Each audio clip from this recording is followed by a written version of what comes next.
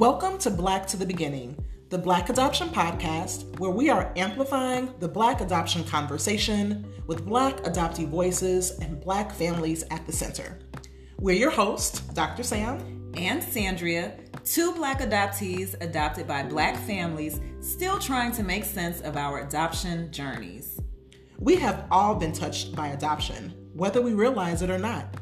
You just don't hear our stories until now. Every birth has a story. So let's go Black to the beginning.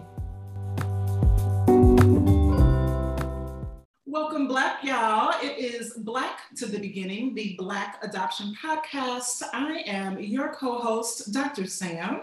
And I am your other co-host, Sandria.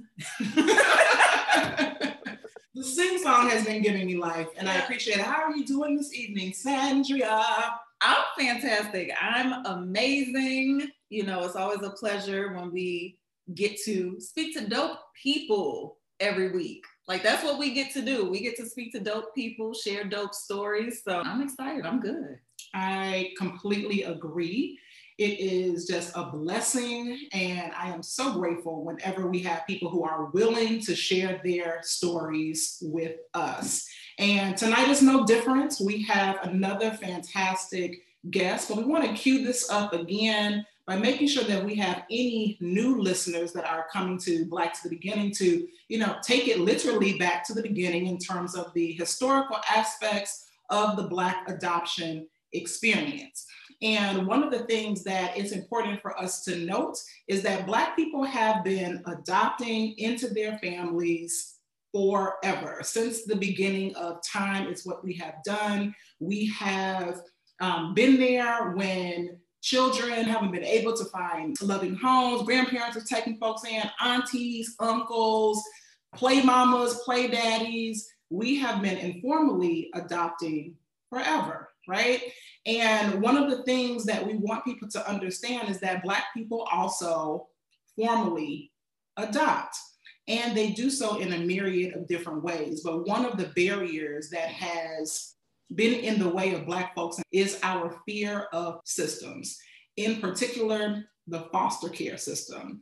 And so tonight, we really want to speak with our guests about this system that Black folks have feared for quite some time, getting understanding of how she has navigated that system herself and what that has been like for her throughout the thread of her life and that of her family. So with that, we want to welcome Zahra Alabanza.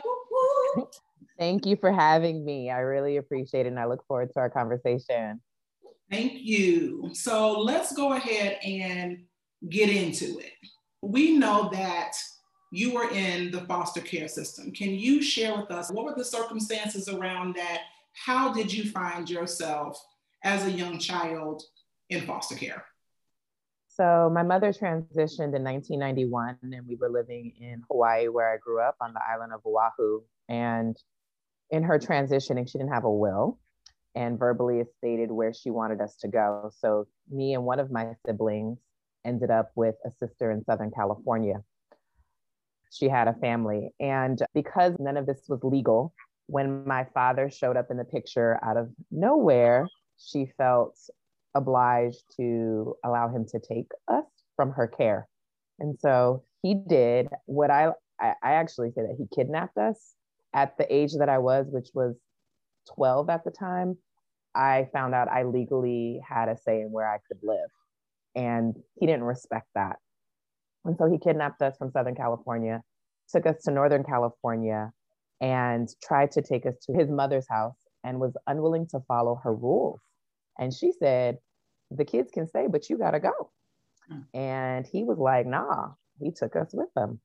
And we spent a number of nights homeless outside, I recall that, and eventually found ourselves in San Francisco with a friend of his. We had left all of our belongings at another friend's house, and we found ourselves in a motel with his female friend who ended up being a sex worker. And he left us there that night and never returned. So I wake up to being with this woman who was very kind and nice to us, but who didn't know what to do with 3 children. So it was me and my 2 brothers at the time, and took us to a payphone, called the police, And I remember this very vividly, the police coming to pick us up. And I remember the looks that we got in the police car of like, what are these children doing in this car? And they took us to a waiting center where children wait to get placed. So like emergency care. So yeah, he kidnapped us, abandoned us, and we ended up in foster care. My two younger brothers stay unified together. So they went into care together, which I'm super grateful for.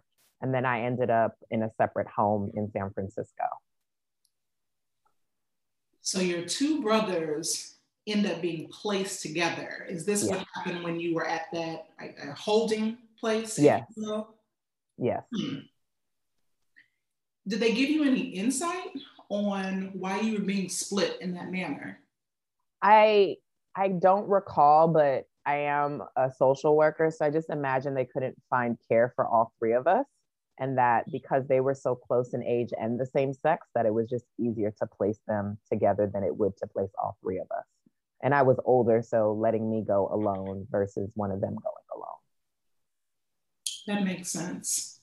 So during this point in which you were in foster care, right? So your brothers are one place, you're a place by yourself. Do you hear anything from your father? Because we're told that one of the goals of foster care is the reunification of the family. So I'm just curious.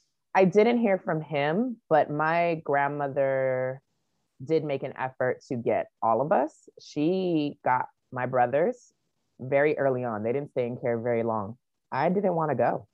I was furious. I didn't want anything to do with my dad's side of the family because of what he had did. And because prior to my mother's death, they hadn't been present. And so I didn't want anything to do with them and opted to stay in foster care. That's interesting that you made that choice, because at this point, you're 12, you're right, you completely have the choice to make those decisions, but due to the lack of the relationship prior to, and placing what sounds like some blame on that side of the family for what happened, you just decided, I'm going to go this alone with strangers. Yeah. Yep. But my foster care situation was a woman named Doris Brown, and she had been a long-term foster parent, or she kept foster kids. She was very loving. I had a really great experience in general there. And so I think based on the amount of time before they asked me where I wanted to go, I just had such a good experience that I felt that that was the best place for that time. How long did you stay with Doris? I was there for, I believe, like a year and a half. I remember that because I was in the 6th grade. So I spent my entire 6th grade year with her. And that was the year, this is significant for me, it was the year that Rodney King was beat. And I remember having and participating in my first protest in middle school. So it's a very memorable time for me. So you spend a year and a half with Doris. And then what happens after that point? I don't know the details of how it happened, but I ended up with my grandmother. So over that time span, maybe I changed my mind or whatever the case was, but I decided, or maybe it was forced, I don't recall, but went to go live with her and my two brothers. And possibly I had a lot of delinquent behavior, understandably so. So that could have led to why as well that I ended up with her. And I can only imagine there was some happiness about being reunited with your brothers finally, but also some anger, more anger, if you were not fully on board with moving and leaving your foster mom's care. What were your thoughts and feelings during that time when you were placed with your grandmother? So these are really great questions. I'm like, I don't know. I don't remember this. Nobody ever stops to think about, nobody asks the child at that time, well, how do you feel about this? It's like, no, this is what we're doing. So yeah, now you get to go back. I do. So there was definitely anger. And that year and a half at that time in my life had made me so different than my brothers. We were very, very close. The timing of it contributed to me evolving so much as I was maturing. And so by the time I got back to them and the time we hadn't spent together had changed so much that we weren't the same unit anymore. And I do remember showing up to my grandmother's and still not wanting to be there. So again, the delinquent behavior was real. I was cutting up and acting out in response to being somewhere I didn't want to be, with people who I was angry with, and then never having had any therapy or anyone talk to me about my mother dying. Like nobody said anything about her. And so it was like all of this. And of course, this is as an adult, I know those traumatic experiences had me cutting up, and people didn't know what to do or have any insight on how to like try to get some understanding as to who and how and why I was being the way I was.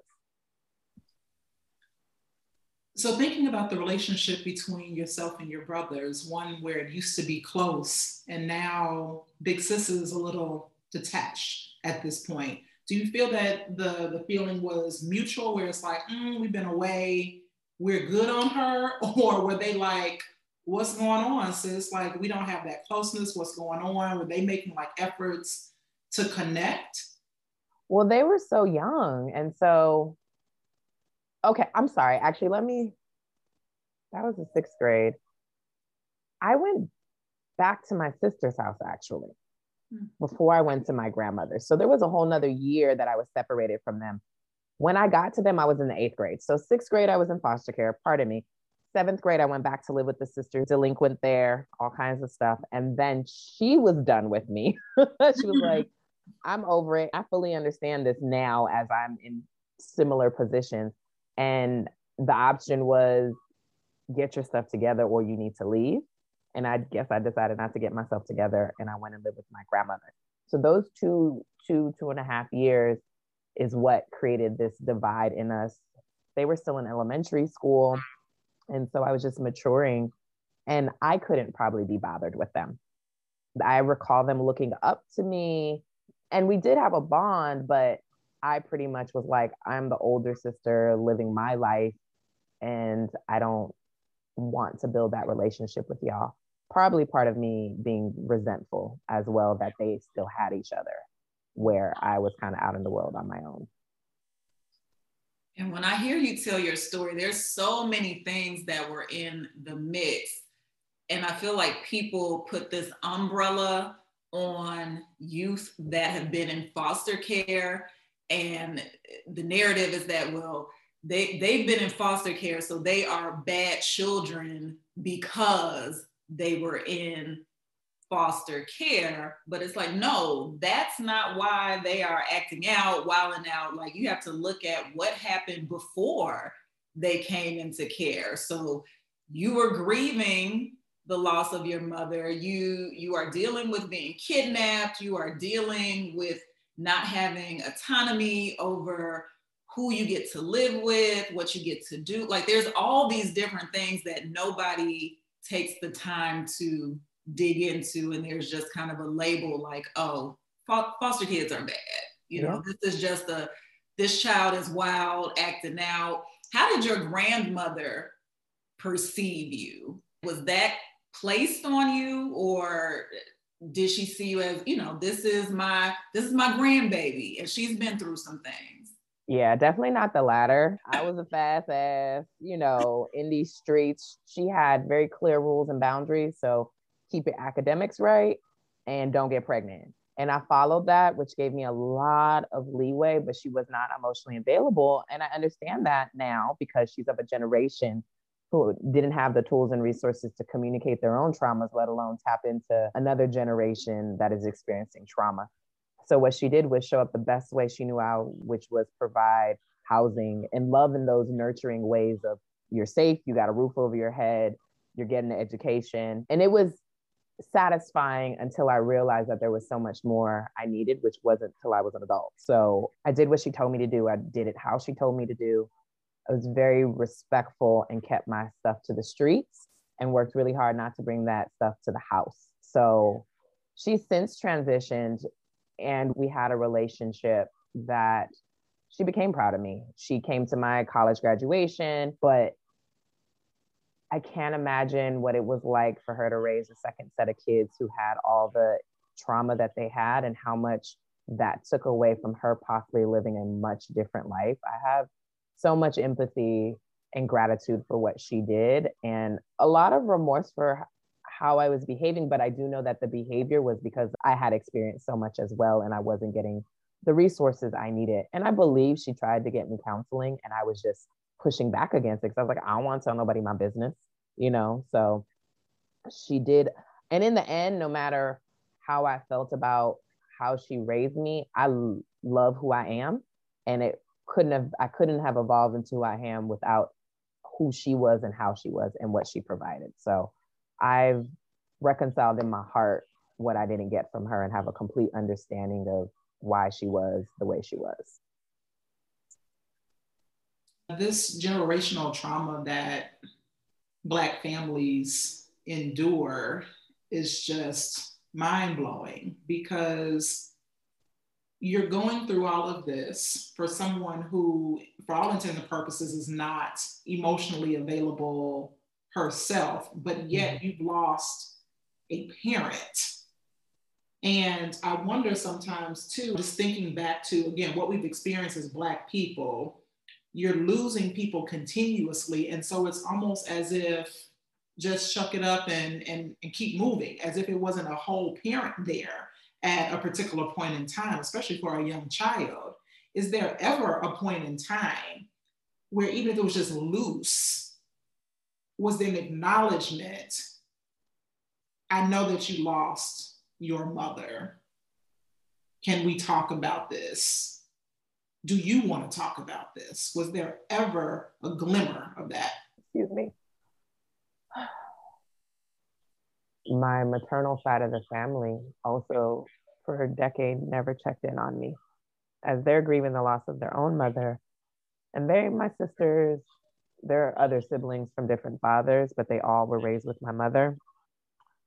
They were going through their own stuff with her loss, but to also not check in on the youngest siblings is extremely hurtful and still looms over my life.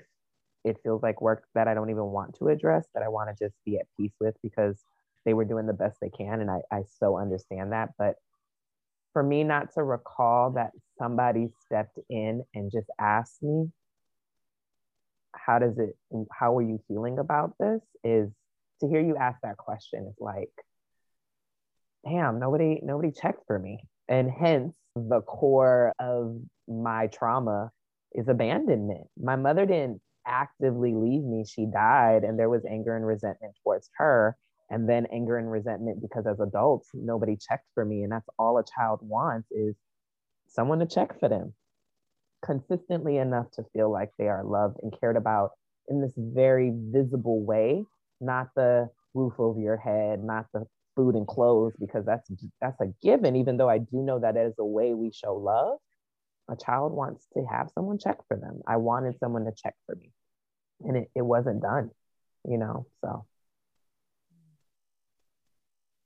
My heart just completely goes out to you. Thank you for just even expressing that so eloquently and honest. And something that I even thought about, it's like, you lost your mom, nobody checked for you, but you also lost, and I don't know how long you were there, but you mentioned, you grew up in Hawaii. Like, can you rewind just a second? Like, I lost Hawaii as well. Like, beautiful nature and beaches and air and freedom, and my goodness. And now I'm bouncing, from place to place. And I think there is something to be said about that. You grew up a particular way, and so it was a dramatic shift even on that front. So not only losing a parent, but also losing this sense of place and identity. And so I'm curious, and I'm sure we'll probably get into this later, but does that even play into who you are as a person, kind of your wanderlust desire and love of travel and experiences, and even are those things that you have done to help kind of heal in some way? When you were expressing all of that, what I thought about was how I learned later, I was about 27 living in Chicago when it dawned on me because of who I was relationshiping with, how much of an immigrant experience I had, how when I got to the mainland, I talked funny, how I had never been around so many Black people, and how I was welcomed by them, but also made so much fun of because I was so different. I was othered a great deal. I smelled funny because we cooked different food. I talked funny. I looked funny to them as well. And again, I know how we Jones on each other. So it was very endearing, but I'm very clear how othered I was when I got to the stateside. And yes, I do. I haven't thought greatly about how growing up in Hawaii contributed to my wanderlust, but I do see how it contributes to the simplicity that brings me joy. I'm very much an island girl, which is very translatable to a country girl. I don't need a lot. Real simple pleasures. So yeah. Yeah, I definitely want to circle back to that for sure. We're also not addressing the fact that you lost a father. Let's talk about that. He was abusive to my mother. I recall that. We had like an auntie move in, not a blood auntie, but an auntie move in to kind of interrupt that cycle. And he left when I was 7. And I didn't see him again till I was 12 after my mother died. And then after he abandoned us, there was no activity either. By the time I got to college, I was very aware of the healing I thought I had did around him. And one day he somehow got my number, called me out of nowhere, and I realized I was mad at him. I was like, oh, you gonna just call me and act like it ain't been years and a bunch of shit? We just gonna chit chat? And I believe I told him something along those lines and was like, I thought I had got past and through who and how you were to me, but I'm not.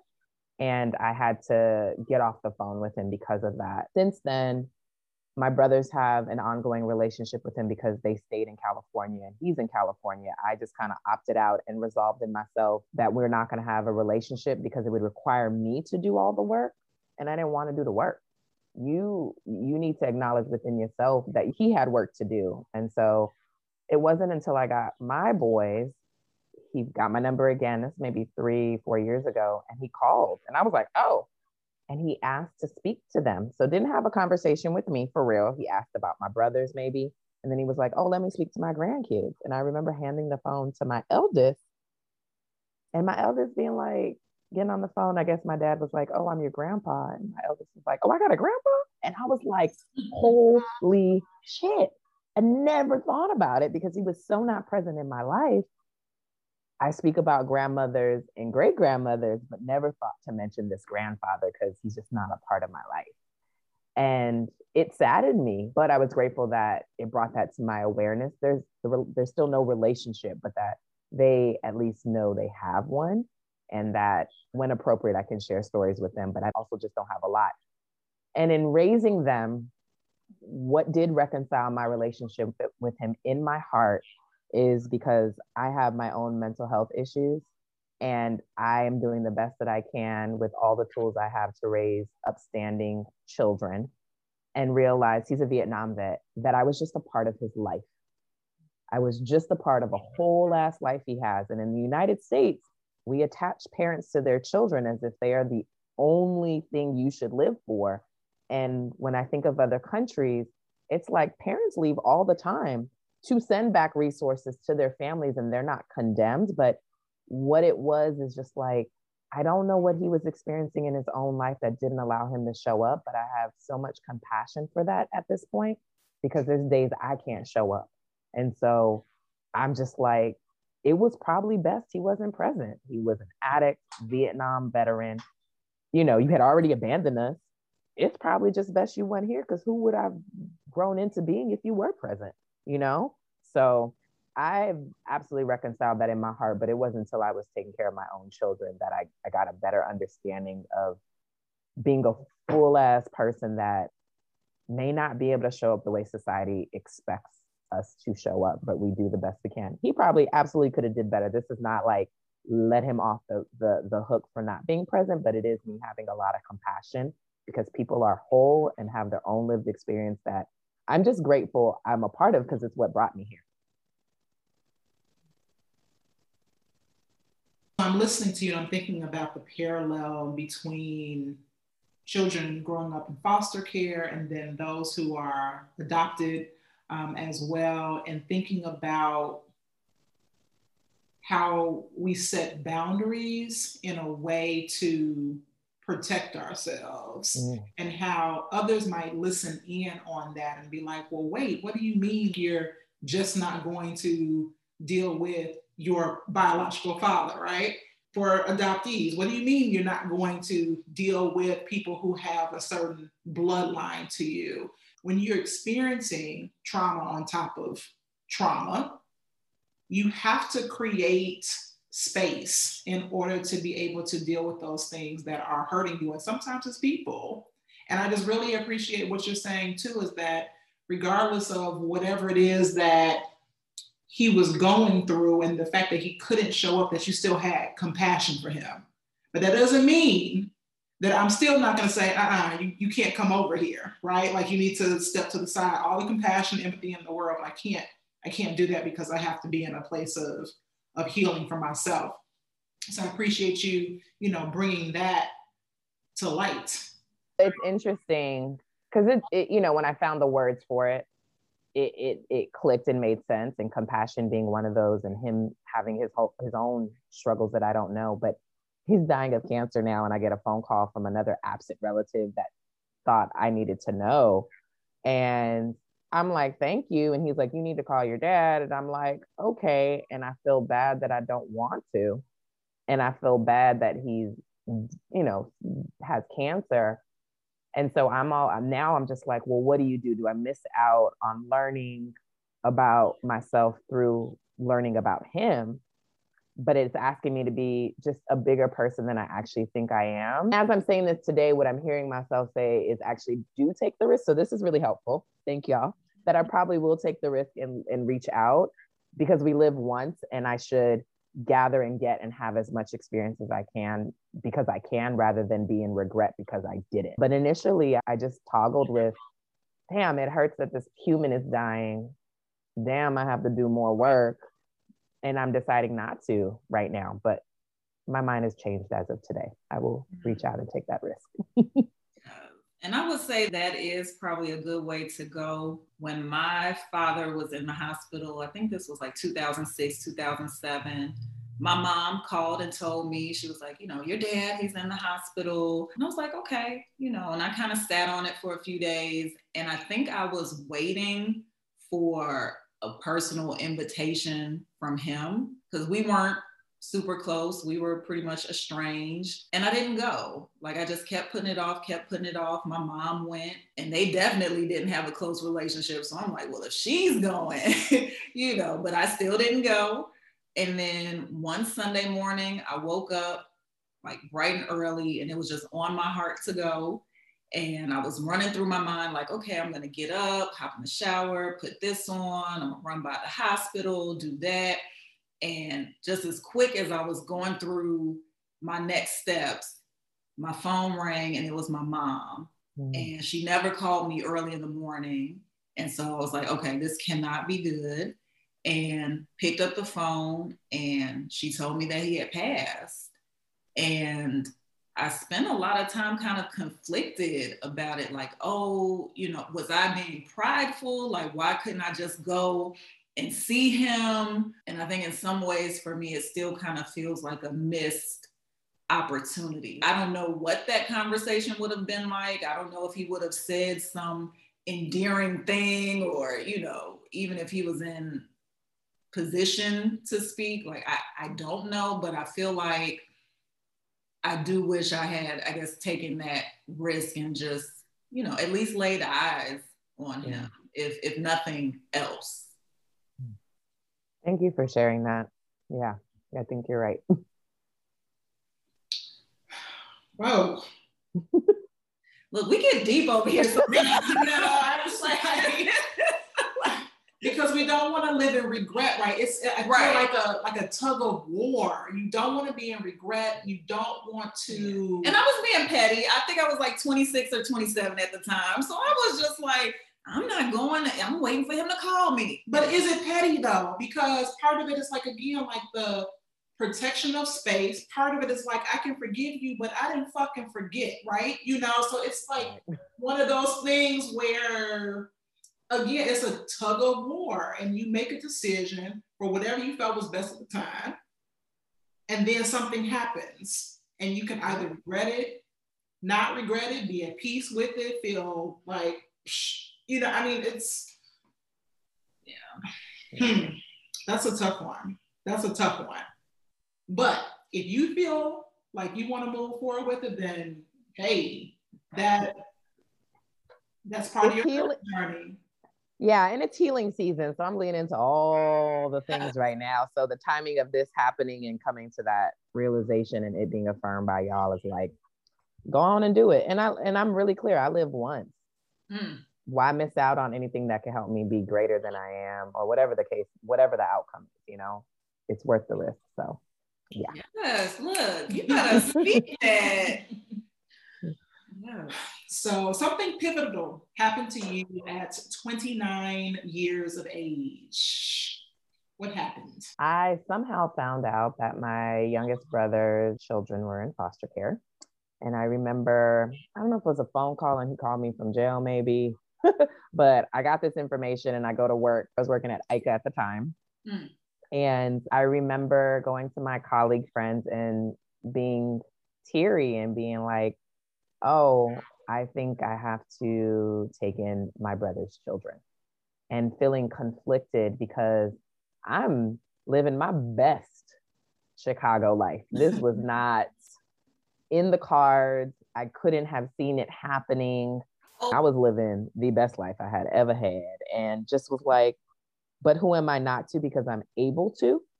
It wasn't necessarily a joyful, like, oh my God, I've been wanting to take care of kids my whole life and da da da da da.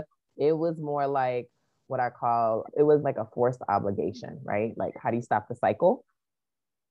How could I live with myself if I didn't do it because I am able to do it? And what does me taking them in do for their narrative? And so it was a long process. That was December when I found out. I didn't get them till September, the fall of 2010. And I did a lot of things in between, calling myself preparing for them. They didn't work. You can never be prepared. And it's only in hindsight with counseling in the last 10 years, one of my therapists was like, wait a minute. So you took 2 kids in at 2 different ages at the same time and then attempted to raise them aligned with some justice-oriented values by yourself? And I remember when she just put in kind of context what I was doing or had done, I just started crying because, again, I needed to be seen. I needed it to not be minimized of like, that's what we do. I needed to be seen so fully of not the sacrifice, but how big of the load that I had taken on with all these things in my mind to right generational wrongs and just show up in a way that I was at the time financially able to and had the mental capacity to. So yeah, it's the most beautiful and most challenging life experience I've ever had, is to raise my boys. You talked about trying to prepare and quickly learning that there's no way to really prepare for a situation like that. In hindsight, knowing what you know now, how would you advise someone, I don't know if prepare is the right word, but to wrap their mind around caring for multiple children as a single parent? So I think it's a couple of things, right? So the system failed me. The foster care system failed me. The kind of checking they did to make sure I was adequate was like, do you have a job and do you have a house? And that's not adequate. I absolutely needed to be in therapy consistently prior to getting them and afterwards. And so that is my number one thing, is make sure your own life is in proper health before you take on that task. Deal with your shit. If you thought you deal with it, go deal with it some more, because it's going to bring up absolutely everything. And you need to know what can come up. And then even if you can, how you're going to deal with that when it comes up, because it's going to come up. And then if I had more energy, I would have addressed the foster care system. Because I was a relative, it was lackluster. because I could prove that I had a job. I bought my condo, and that was part of me being prepared. But they just were happy that they didn't have to put them in or keep up with what it would take to have two Black children in foster care in a white family, all the things that come with that. And so it's easier for them to allow me to have them. But there was so much more work that should have been done for me to be prepared in the best ways or be more ready than I actually was. I think about my anger. I just think about a lot of things that would have just been addressed in therapy, and then more tools given to me, because I had a really idealistic outlook, and nobody told me that it wouldn't be great, that it was going to be really hard and pull on your whole spirit to show up better than it actually was. After moving to Atlanta, 2 years after getting them, I've had bouts of deep, deep depression, because I've never had the space to, one, tell the story, but yet get the kind of help that's necessary for all the things that I experienced that led me to even make that decision. It was my own life experiences that said that was the right decision, but not having truly dealt with any of my life experiences made it extremely hard to show up in the role that I was being asked to show up in as a parent.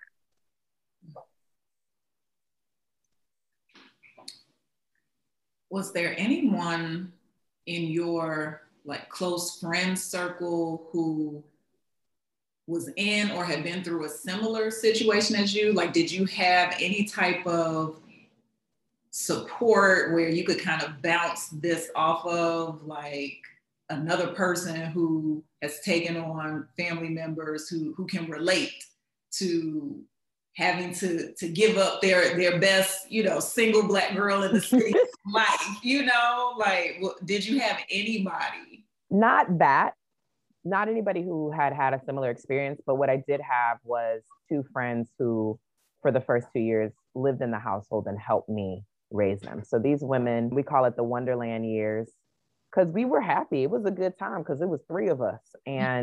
But also, I didn't know how to ask for what I needed, but however they showed up made the load a lot easier. And it was at a point in time where I hadn't experienced depression around it. So we had a good time. I was a very active, like, let's go to this and let's go see that and let's go do this. But there were also 2 other people helping me. So there was support in the household that made that point in time easier, where when I moved to Atlanta, it didn't exist for a very long time. And then it became a different configuration. I have community, but the in the house component at these pivotal times did not exist in the same way. So I'm super grateful for those 2 women. They are my sisters, my loves, my first baby mamas. But again, they were doing the best they can. It could have been so much better, but it was also really beautiful time. When I look back at that time via pictures, I was like, oh, I was happy. I was doing it. It was a choice to leave it all behind and start over in a city where I knew one person and they weren't the same kind of support. I was like, who does that? My silly ass does. And it just made it harder for me. It made it so much harder. Was having the boys part of your move to Atlanta? Just thinking about, is Chicago the right place to raise Black boy children? Let's go to Atlanta. So, I lived on 71st and Kregier, and Chicago is amazing. It was amazing for me as a single person, but at that time, and I don't know that it's changed much, the likelihood that one could be harmed physically just was too high. And I hate the snow. So it was the year that we had that first really bad blizzard in 2010. And I was like, I'm done. I grew up in Hawaii. And it reminded me that they could have a similar experience, that they would have a yard and warm sun more days out the year, and we could be surrounded by Black people. And so I remember having a going away party called Remigrating Back Down South. And that's what drew me to Atlanta, was to give them something similar to what I lived in Hawaii. And it's so different, but it's also just very much the same in a lot of ways. The slowness, the pace, what they get access to as far as space and greenery, and then all the diversity of Blackness I couldn't have dreamed it up better. But so yeah, leaving Chicago was all about them, but about me also having the time to be the kind of parent I wanted to be. I worked far too much. I was working 50 hours a week before them and didn't stop when I got them.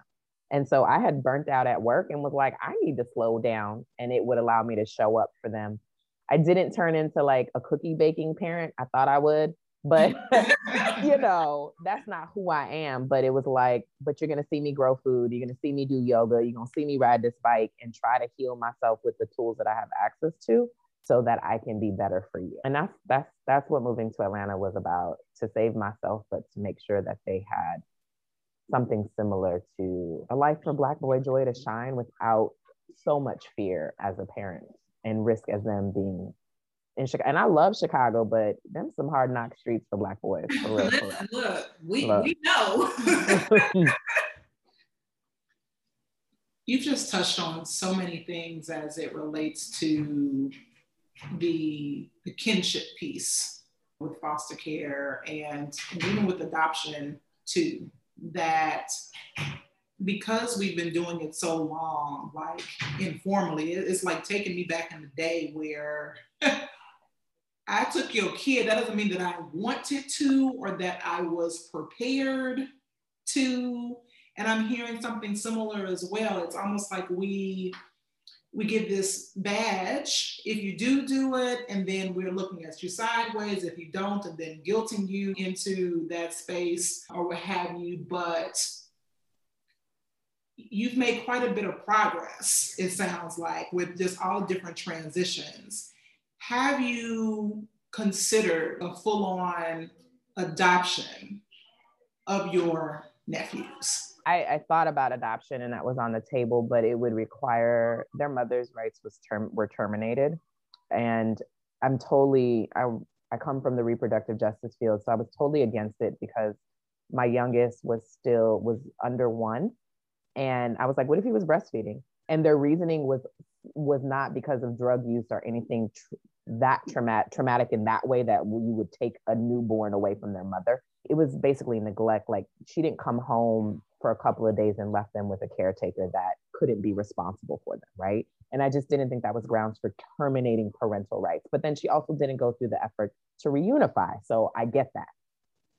My brother was incarcerated. I refused to terminate his rights. My politic was, we're not going to use this system against ourselves. You may never get them back, but in terminating rights, it also means he's not supposed to have access to him. And I would break that law if I did adopt him, but I just didn't want to uphold a system that doesn't tend to be for Black folks, that criminalizes us even in our best efforts. And so I chose not to adopt. And that also gave way for them to, if at any point they wanted to go live with him, it also allowed it to a particular extent. And we've actually had to use that as an option recently. So yeah, that's why it just was against my politic. We're not terminating rights. But it leaves them in my life. Like, I'm doing annual and 6 months reports. And I'm like, after 12 years, y'all can leave me the hell alone. Right. Y'all, and I'm states away. Y'all ain't got, like, y'all don't need to be on me like that. So I think that the system is flawed, and like they thinking they're keeping good tabs. And I'm like, you're not. There's no actual check-in that would demonstrate that they are being actively, as the state, involved in the children's well-being. Because I could flat out be lying about everything I report on and they would not know. I am not lying, but I just, my lens is like, this is how kids fall in the cracks, because y'all actually are not monitoring the way you ought to if you're going to decide to monitor. And then monitoring should be cut off at a particular extent of like wellness being demonstrated over multiple years, in my opinion. This is so much information here and knowledge that most people do not have. It is beneficial because it is a field that you work in, you know, as a social worker, but then also coupling that with the fact that you are a foster parent.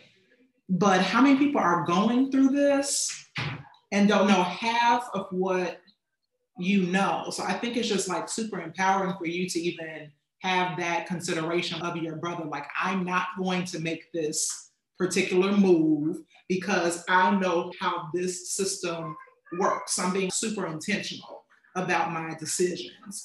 And I think that's also too how a lot of Black folk lose their children, because they just don't have the knowledge and they don't know the chess pieces to move within the system, which is why we're constantly side-eyeing it. But then you also, again, from an adoptee standpoint, you're leaving a whole bunch of Black babies on the table that could really be a part of someone else's home. But we don't want to dabble, if you will, into systems that have been historically against us and entangled in red tape as well. So thank you for the knowledge dropping. Yes.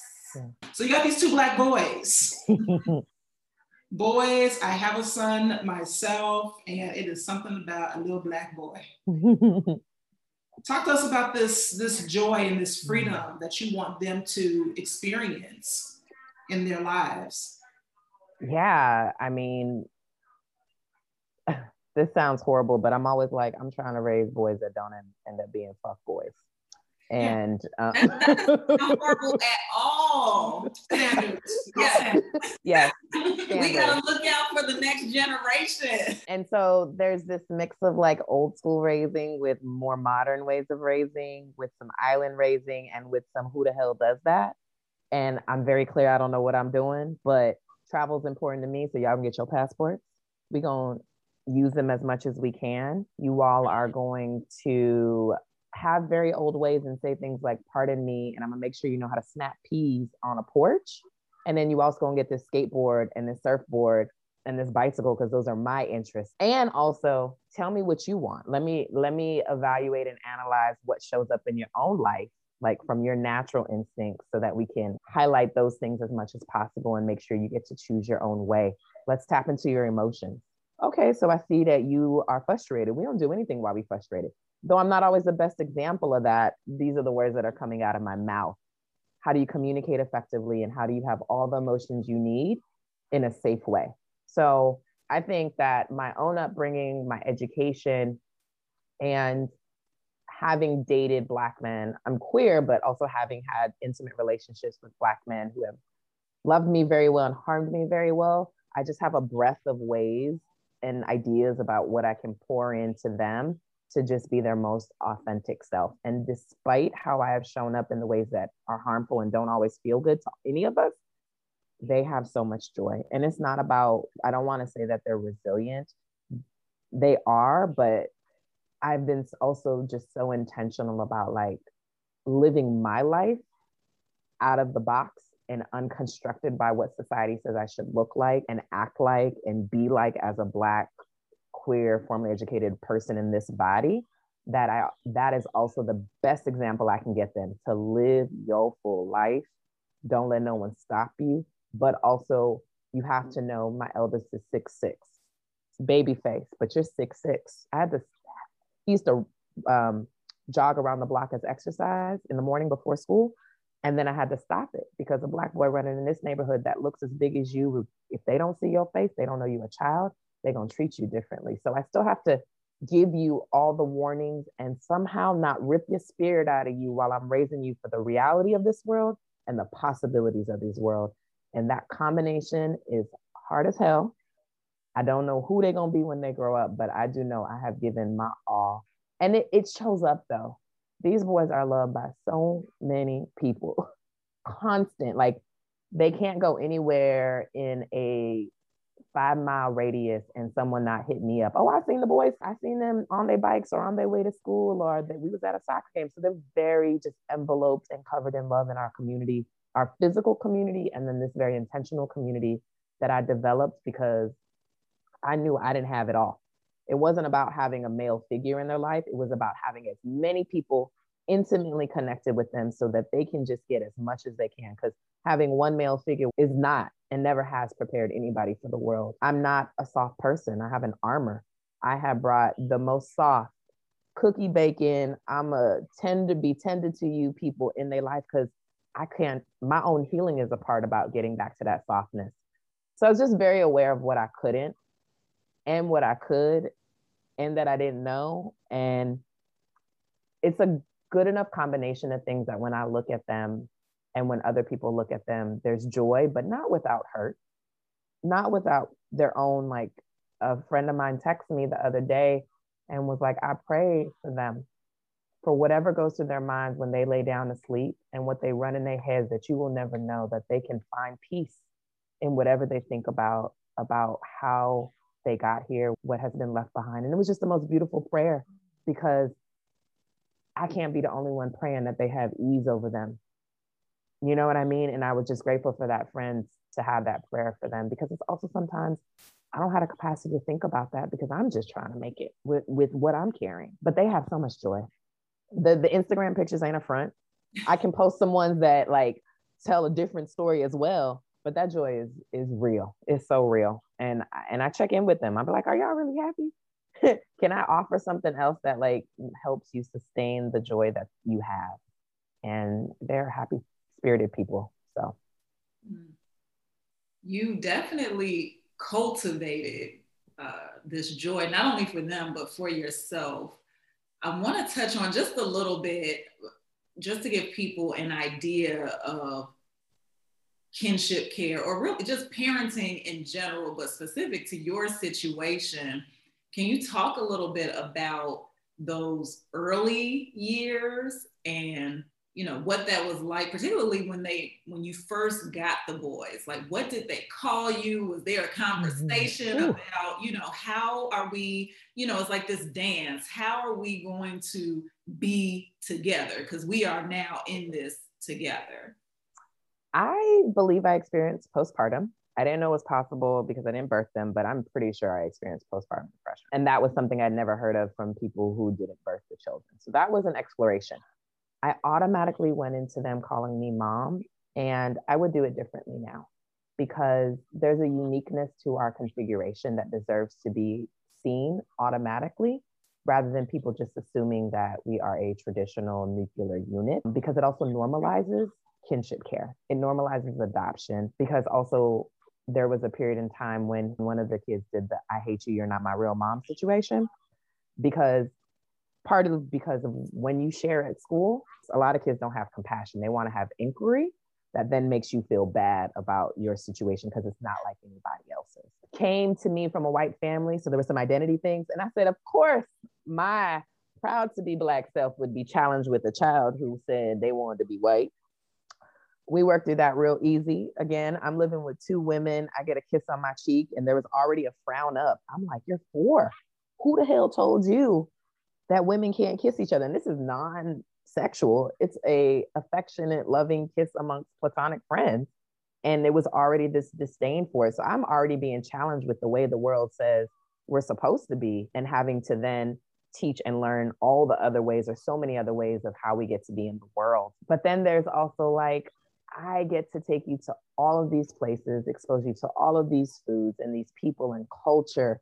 And Chicago was such a great place in the early years because it's such a diverse city that we're at the Puerto Rican Day Festival, we're at Navy Pier, it's Dia de Muertos, there's DuSable Museum. So the cultural exposure, the musical exposure, the sports teams, like we did it all, and then they're around a lot of adults, which matured them in a way. So there was always lots of people around. There was, African-centered schools is what they did when we were in Chicago. Now they're in public schools, but they just were exposed intentionally to as much as I possibly could, which set a real good foundation.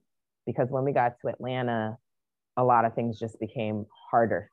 And I didn't have the same capacity or energy to do as much as I did when I was in Chicago. So those 2 years were just really, really clutch to setting a foundation for them. You've been talking about your healing, and you've talked about the fact that you've also gone to therapy. If you could share with us how that has been impactful in your life, and what other ways that you have been being intentional about your healing so that you can show up as the best person for yourself, but then as the best parent for your children. So what has come to me literally in the last week and a half is that the therapy I've done is really to address the very surface level day-to-day stressors and not the core, the depths. I've literally been an alert ostrich with my head in the sand, just get through, get to the next. And then I created space, pull my head up, and I'm like, I ain't really dealt with shit. I've been just dealing with the day-to-day thing. So I have a therapy session tomorrow where I get to, and this is just a great precursor to getting to the core issues of why I show up the way I show up. So I'm super grateful, again, to have this conversation right before this day that I get to finally address more of the core issues that contribute to the very presenting issues. I think because Black folks haven't traditionally gone to therapy, we get caught up in therapy so much. But this whole time I've been doing healing work. Similar to Sandria, I've went to 10-day Vipassana retreat where you you shut down all the senses and you present to meditate for 12 to 16 hours a day with no distractions. I travel a great deal. I practice yoga. I have very great morning rituals. I don't know who I would be without them. And I also know that they're not enough. I need more. So this is where therapy, I think, is going to be really beneficial. And I'm excited about it. But yeah, I'm a very active person. I'm a self-starter. So I've started the things that I haven't seen in the world, which has been part of just living my best life, which is part of healing, right?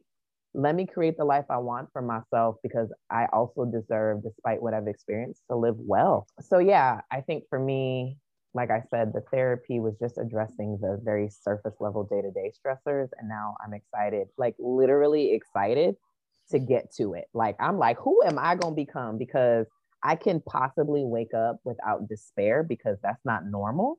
And I am looking forward to what this next 10 years is like, because the last 12 years, again, I was just keeping us alive and parenting or trying to parent in this very ideal way that no one was telling me to, but I had all these ideas about how I was going to be a parent. And it's just not true, right? Like, you can only do so much. And I got my ass handed back to me, and I've done things and been ways that I'm not proud of, but grateful for the things that I did do well and have done well. Well, we thank you for sharing your story with us this evening, for sure. And the last question, you touched on this a little bit at the beginning, but why is it so important to tell your story? What do you want people to take away from what you have shared here with us this evening? The importance of telling a story is, one, selfishly for yourself, right? It is your story, your narrative is part of what contributes to who you are. And when you tell it, you don't know what's going to come up for you. So then you have an opportunity to adjust that narrative by doing something different as you move forward. And then it's like, which is why I love music and writing, because hearing someone else's story and having it resonate with you will just take away the aloneness we often feel, particularly about topics that we don't get the space to talk about, that are not normalized. And this is just one of those topics that we should be screaming from the top of the lungs that there's just other configurations, and that a lot of times they come through hardship, but that families can look so many different ways. And you deserve to know that there's a configuration that works for you. We just have to constantly share more from our Black lens about this experience, because of the healing and because what other folks can walk away from. And I think from my story, what I hope people can get anything from it: give grace and always have compassion. Like, real talk. We all figuring it out with what we have. Be gentle with yourself through whatever process you're going through. If you're an adoptee, if you're the adopting person, if you're the foster care parent or the foster care child, give yourself grace to let the puzzle pieces come together. But it can be a beautiful journey. Ain't no destination. We just keep journeying. And like I said, this experience and just sharing what I have shared has just swelled my heart up with so much gratitude for the opportunity. And you all possibly didn't know what people would walk away from having this experience with y'all, but it absolutely becomes part of a memoir that perhaps one day I will write, and just a moment that I'm super grateful for. So I hope that someone listening to me just can be filled with something worthwhile. Well, you've dropped several mics this evening. I don't even want to, say too much behind that. So what I will do is do some quoting, which is, you have told us to live outside the box, to really focus in on realities and possibilities and be intentional about living well. And one of the pathways to get there, as you just so eloquently stated, is grace and compassion for ourselves, for others, and continue to share our stories so that we can heal in this world and have that Black person magic, right? Like, just to live as Black people. So Thank you so much. We appreciate you. We appreciate you. You cool, and your story is beautiful and dope, and yeah, we're just honored. We're honored. It's mutual. Thank you all for this offering to all of us. Thank you so much.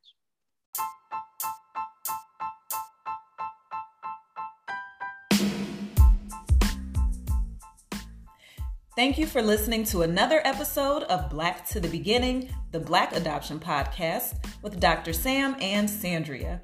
If you want more Black to the Beginning, follow @Black to the Beginning and #Black and Adopted on Instagram, Facebook, and YouTube. If you would like to share your Black adoption experience, check out our Instagram @Black to the Beginning and click the link in our bio. Remember, the Black adoption conversation is the Black family conversation. These discussions can be difficult, but necessary for generational healing.